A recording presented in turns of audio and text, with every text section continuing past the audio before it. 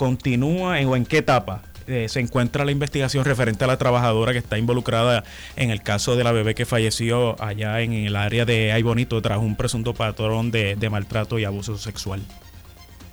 Mira, yo de ese casito no quiero hablar mucho porque de hecho toda esa investigación que nosotros hicimos se refirió directamente a la policía para que forme parte de su caso, ¿verdad? Y a justicia.